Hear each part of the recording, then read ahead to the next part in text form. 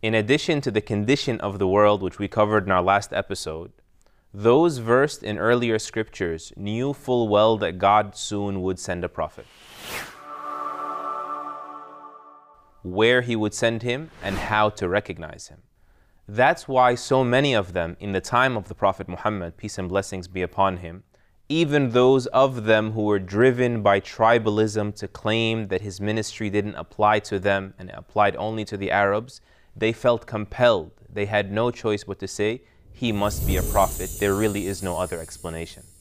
In later times, historian Thomas Carlyle, while speaking on Muhammad, argued that if this man truly was a prophet, it would be clear to all, and it was. He is saying if an imposter mason would try to build a brick house, it would clearly be a pile of rubbish. And so how does a person build a global religion just faking it? Carlyle definitely was not Muslim, but he was arguing the fact that an average person would be able to tell an imposter, a fraud at first glance. So we add to that, how about the fact when the experts themselves were able to confirm it? That's why the Quran tells us that Allah, Almighty God, has said, is it not enough of a sign that the scholars of the Israelites know that He is true? Even in today's Bible, which has gone through so many revisions and translations, still there is so much in there that when read together suggests so clearly that it must be speaking about Muhammad, peace and blessings be upon him. In the book of Genesis, for example, God promised to make for Abraham out of the son of the bondwoman a great nation. So He promised that out of the progeny of Ishmael, the son of Abraham and Hagar, would be a great nation. So number one, who is this great nation? Only the Arabs historically have ever traced their lineage as a people back to Ishmael in a way that can be proven. Number two, who can be called a great nation in biblical terms except a nation of monotheists, people that believe in the one true God? So they are a great nation that sprouted great in number and then became great actually after the Prophet Muhammad cleared them of the idolatry and the pagan worship that had corrupted their pure creed. Thirdly, as also discussed in the Bible until today, there is the well that Hagar was granted. This is the well of Zamzam.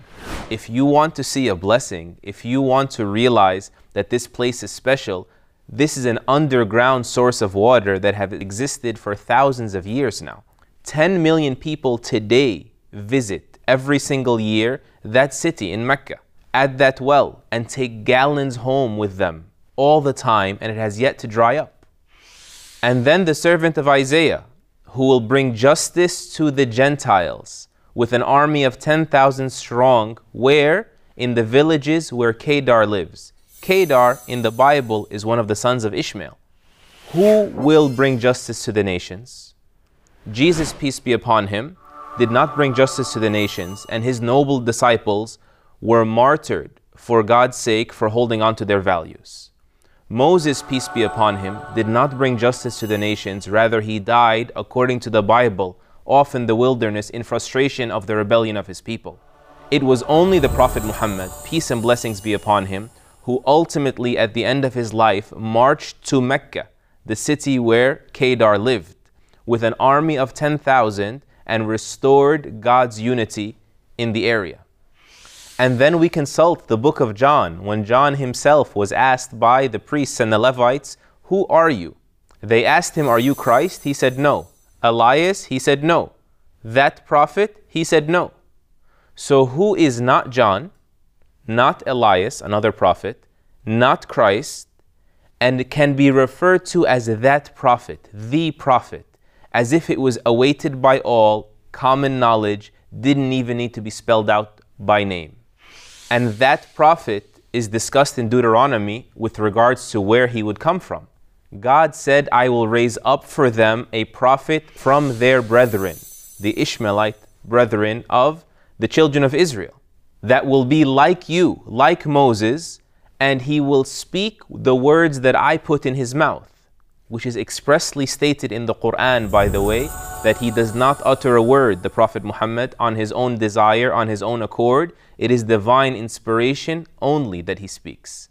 And finally, the Bible accounts for the words of Jesus where he said, peace be upon him, that I must go away or else the Comforter will not come.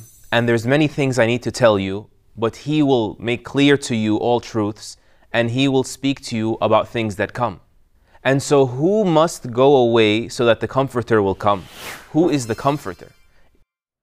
Jesus, peace be upon him, needs to go away so that someone else will come, which cannot be the Holy Spirit, because the Holy Spirit was with Jesus, peace be upon him, at all times. And who is the one that made clear all truths, did not do away with the laws and reduce a religion to grace, but instead taught people definitive guidance for every aspect of their lives? And who is the one that accurately foretold time and time again with specific detail about the events of the future, all facets that only converge in the Prophet Muhammad, peace and blessings be upon him's life, as we will see in the coming episodes, insha'Allah, God will.